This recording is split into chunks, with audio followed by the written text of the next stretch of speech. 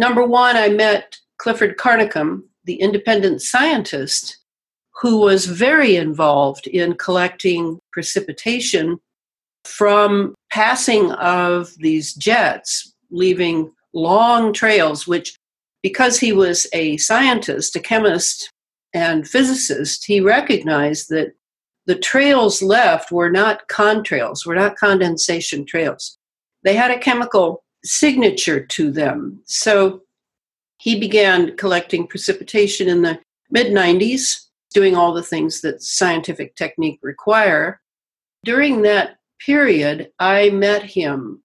One of those life-changing moments where you say, oh, it's just a coincidence.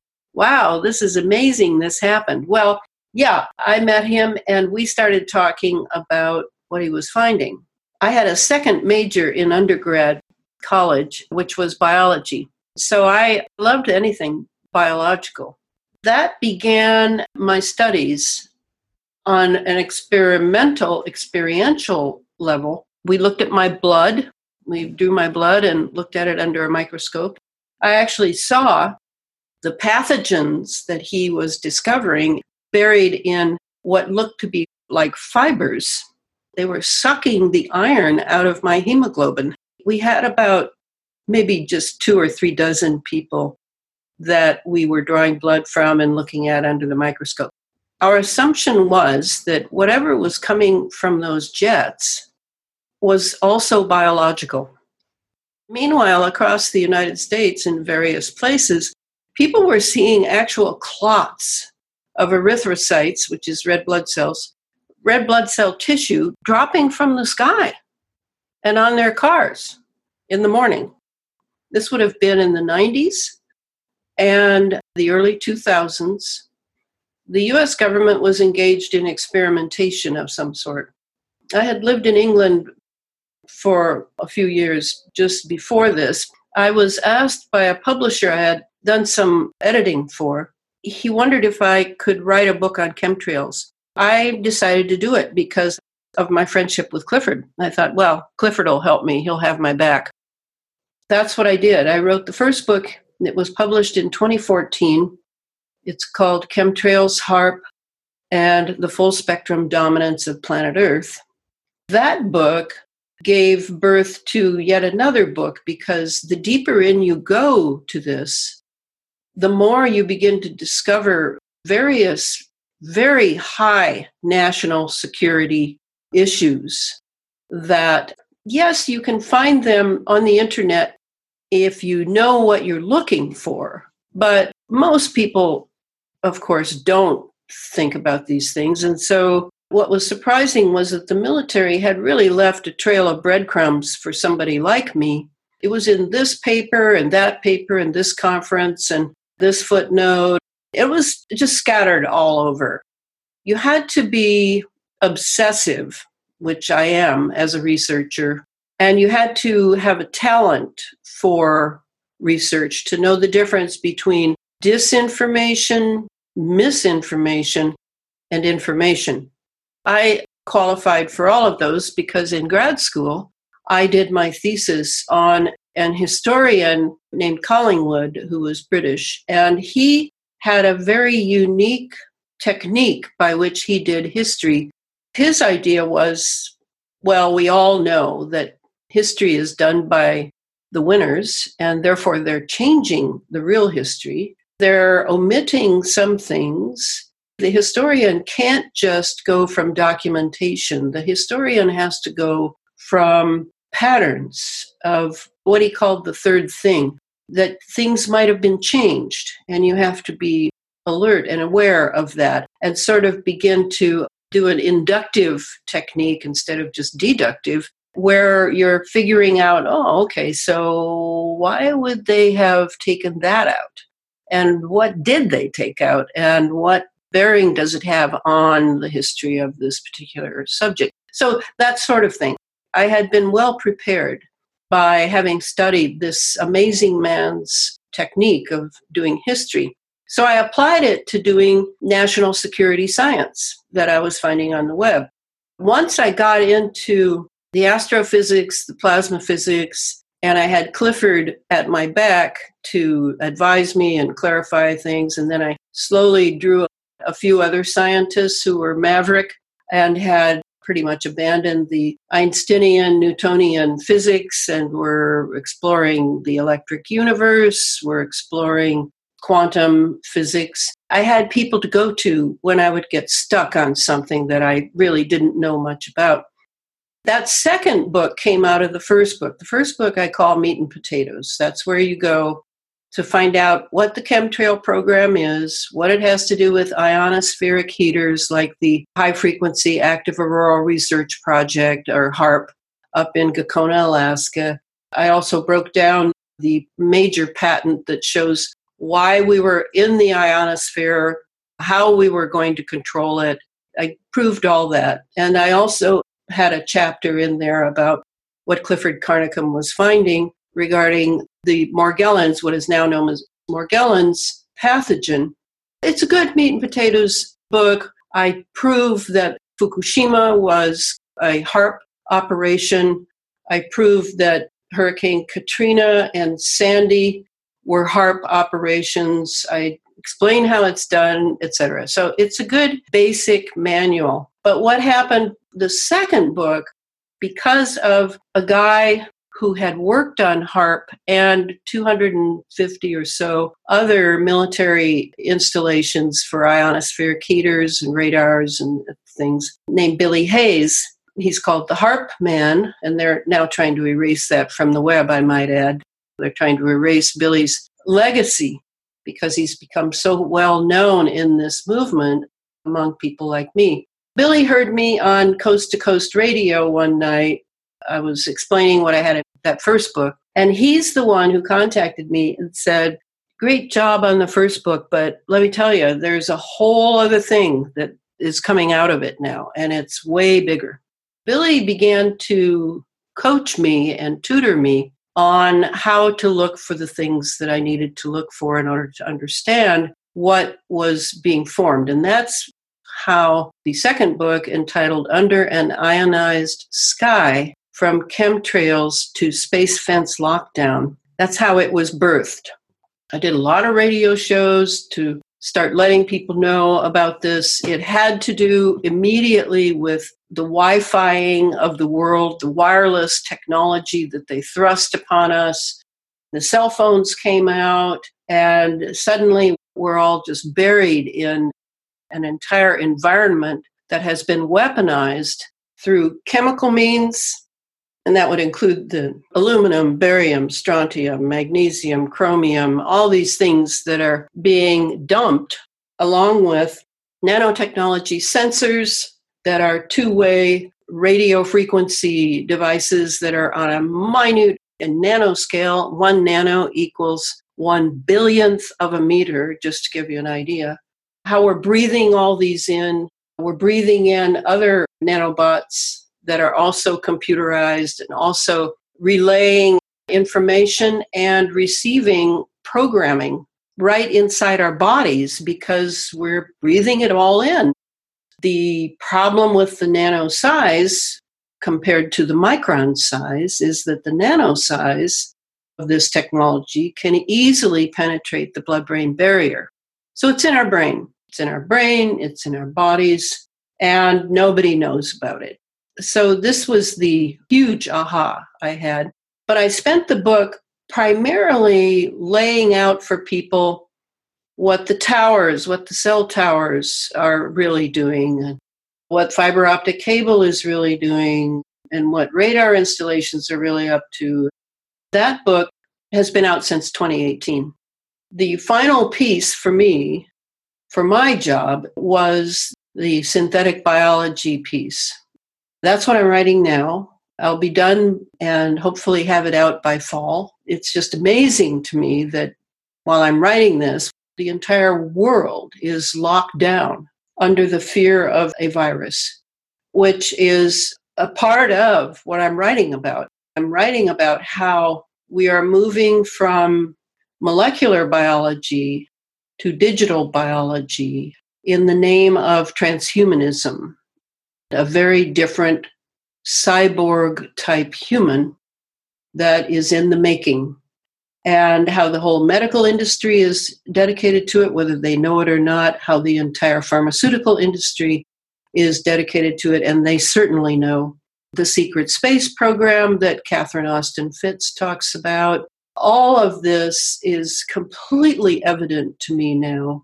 Now I'm really concentrating on the very tiny world, the nano world, so that I can prepare people for understanding how this all works in a wireless world. The wirelessness, just as the 5G in Wuhan played a very major role.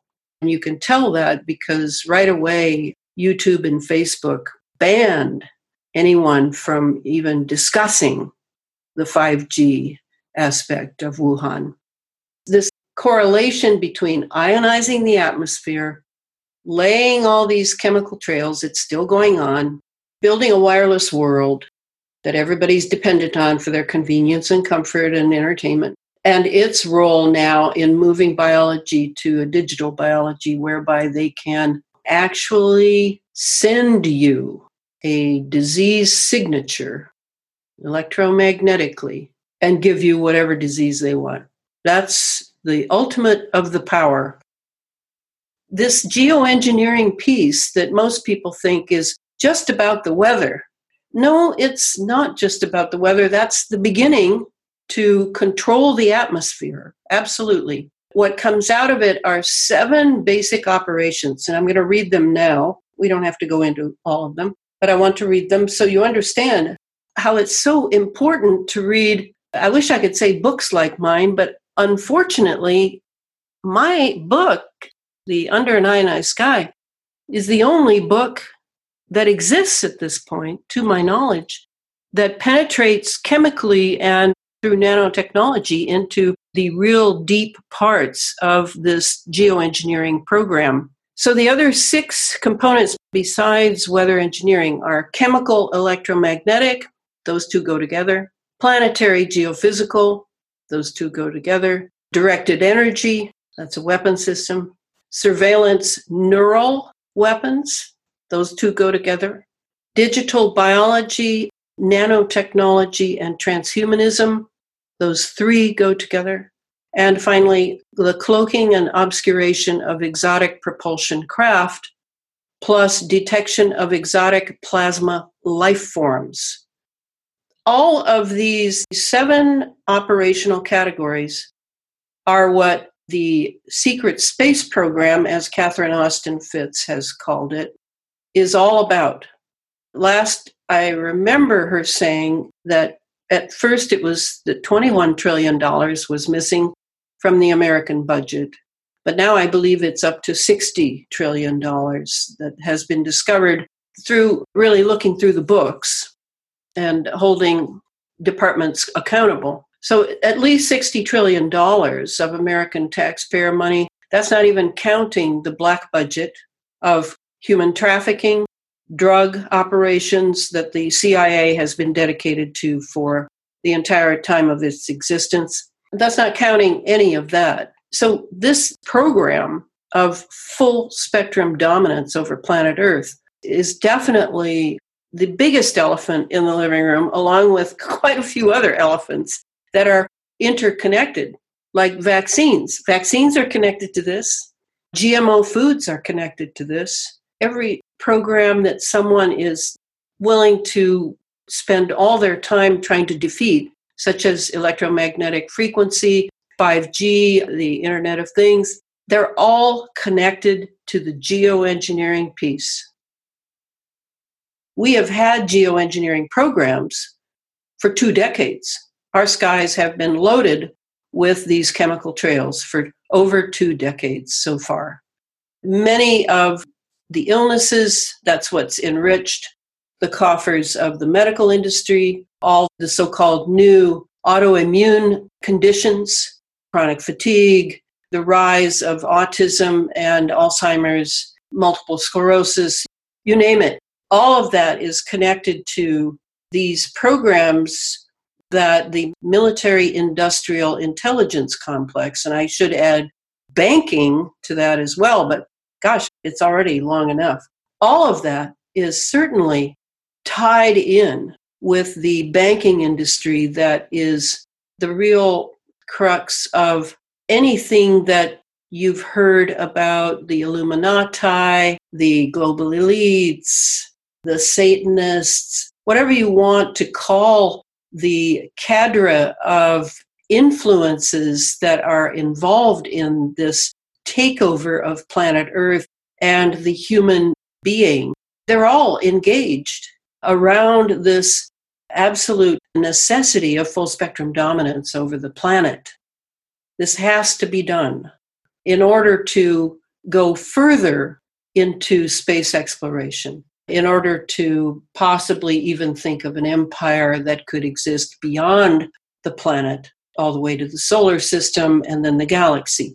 We are not the people sitting in the living room with trillionaires, people who have been born into families that have dedicated everything for generations to the day when there would come a full spectrum dominance over planet Earth and the human being, and particularly the human soul. That's why this piece, it has to be seen for what it is, not just in part over here on the edge. Oh yeah, there's some weather engineering going on. No, this is much, much larger and is very, very well funded, extremely well funded. I mean, it's like Christmas every day for these programs. The Morgellons piece, again, to remember Clifford Carnicom in the late 90s collecting precipitation from rainfall, dew, but also from his HEPA filter that was catching particles. And when he began to see the number of fibers, he then saw how tiny they were and correlated it with what he might be breathing. So he developed the red wine test at that point, which I don't think he's still doing. I don't know. We're still good friends, but we haven't discussed that.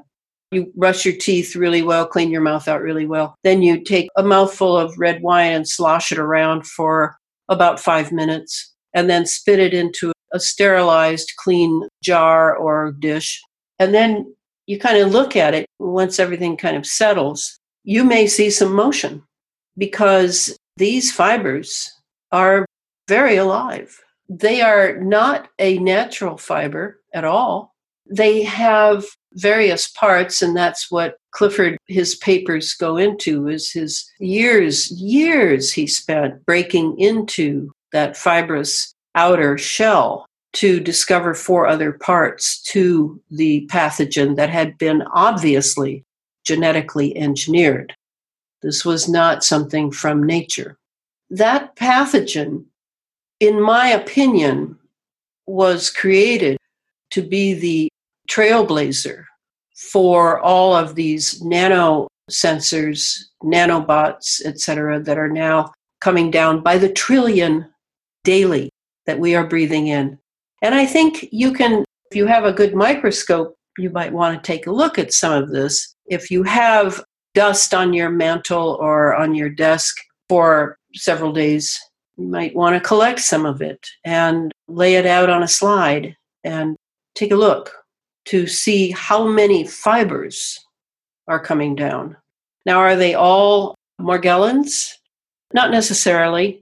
That was a long time ago that Morgellons began. That was in the 90s it began. It's still going on, absolutely. I'm sure that there are many other experimental pathogens that have been, at least in part, genetically engineered that are coming down and we're breathing in as well.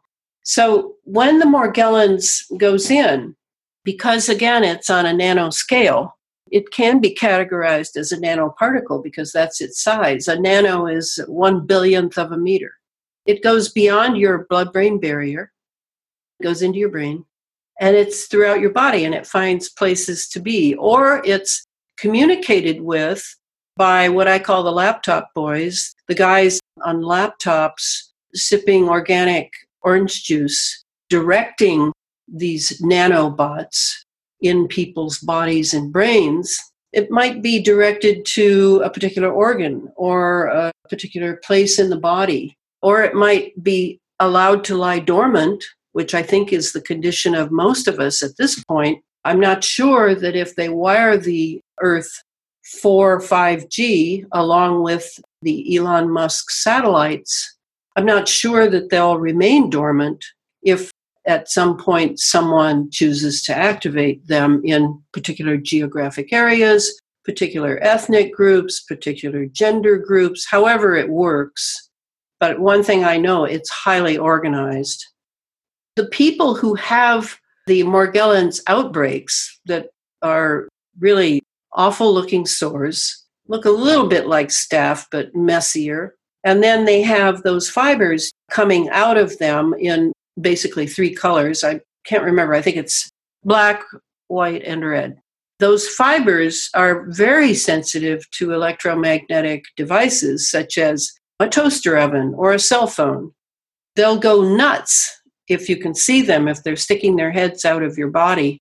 They'll just start writhing in great ecstasy over the electromagnetic current that they're picking up on, the electromagnetic fields. So that's where it's coming out. And why is it coming out in that person and not another person? Well, I don't know if it's because it's been activated in that person remotely, or if it's activated by the lapse of the immune system in that person.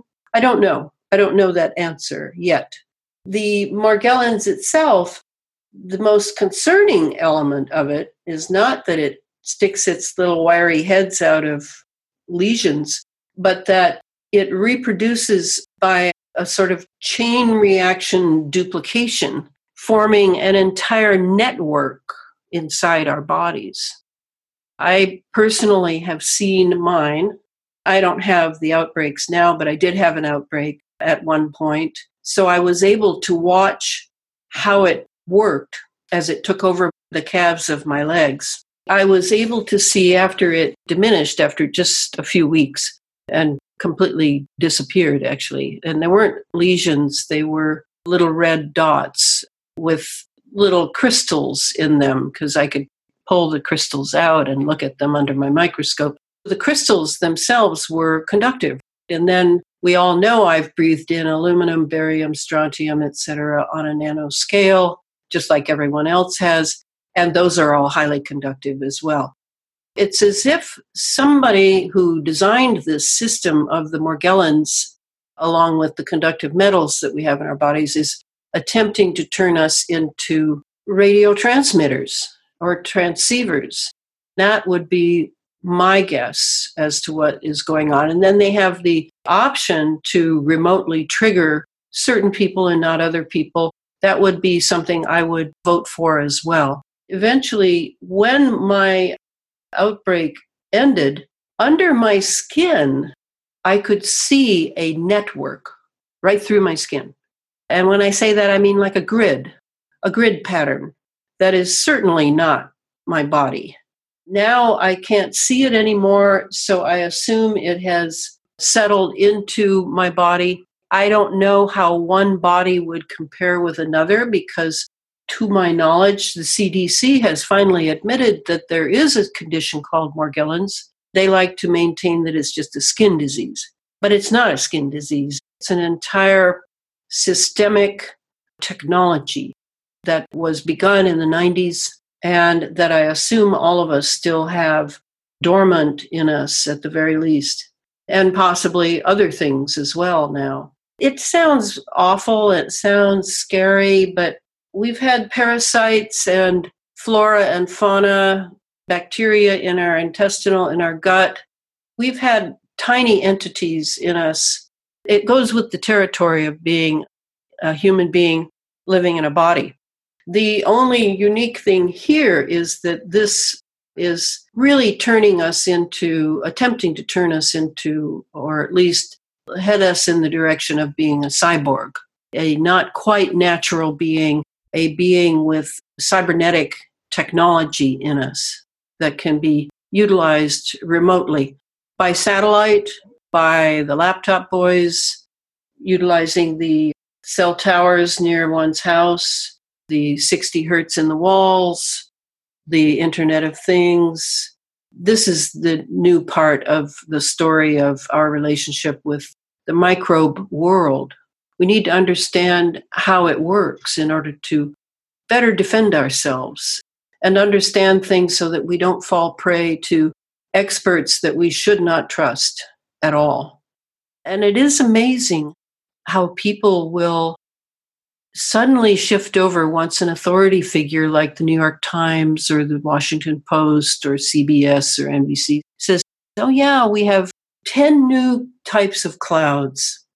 And now we're going to be geoengineering. There'll be a slight cost, but no big deal. And everybody just sort of, okay. It's really phenomenal.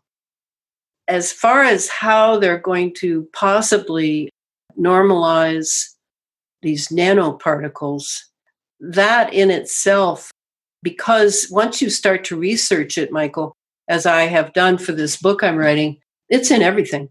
It's in everything, nanoparticles, from cosmetics to new cars to, I actually can't think of anything it's not in. Various foods that need filler, all junk food for sure. Anything that has a unique flavor enhancement is based on nanotech. They don't have to tell you it's in anything. And now they're making a whole medicine like this lockdown. I know one of the things behind it is that everybody's getting an experience of what it is to not be able to go to your doctor and not be able to go to your hospital or clinic to get a checkup. Now they're going to use the nanoparticles to be able to actually treat you at home through the nanoparticles in your body.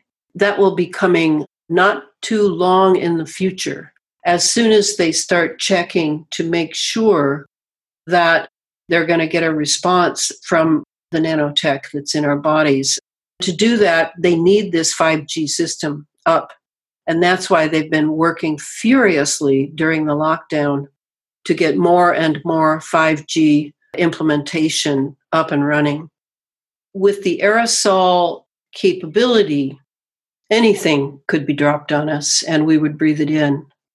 They have to spray to keep the atmosphere ionized for their communication systems. And when I say communication, I'm not talking about, hi, Bob, how are you today? No, I'm talking about the ability to use wireless technology to transfer things via digital technology. And yes, you can do that with corona. You can do it with any virus or bacteria you have that has a signature, a particular unique signature. You can transfer it. That's true. That's not what's going on now. No, it would not look like this if it were the deadly militarily, the coronavirus 19, as I understand it, that was possibly made at a weapons lab. No, that's not going on. But what is going on is there's still spraying, but it is pretty much, from my vantage point, and I follow behavior a lot, weather behavior, it's just business as usual to keep up the ionization of the atmosphere. That has to be there for all of the wireless operations they have in the making. Besides the test kits, which are dangerous and, as we're learning, absolutely unconclusive, there is the possibility that the vaccination is what they really want us to take. Obviously, they're not thinking they're going to corral all of us into hospitals to take it. And obviously, they're not going to have the brown shirts and the Stasi at our doors forcing us with needles. That's not going to happen. They can transfer things digitally now. That was my first thought when they wanted everybody to stay home. Either they don't have the proper tracking devices, and I don't own a cell phone. I'm absolutely opposed to them. They're a weapon system. I don't need to have one of those. I use a landline when I need to use a phone, and I have my computer, which is already compromising enough. My first thought was, wow, so they want us home, so they know where we are. Are they going to zap us with the virus? Are they going to zap us with the vaccine? Could be either, were my initial thoughts several weeks ago. I've decided about the virus, but I haven't decided about the vaccine. It's very possible it's already in us. I don't know. And I'm waiting to see. The books are available on Amazon, or you can contact the publisher directly at Feral House. To contact me, I have a website that my webmistress keeps going called ilanafreeland.com. And then I'm writing the third book, and I'll be done by fall, I hope. And it'll be out this year.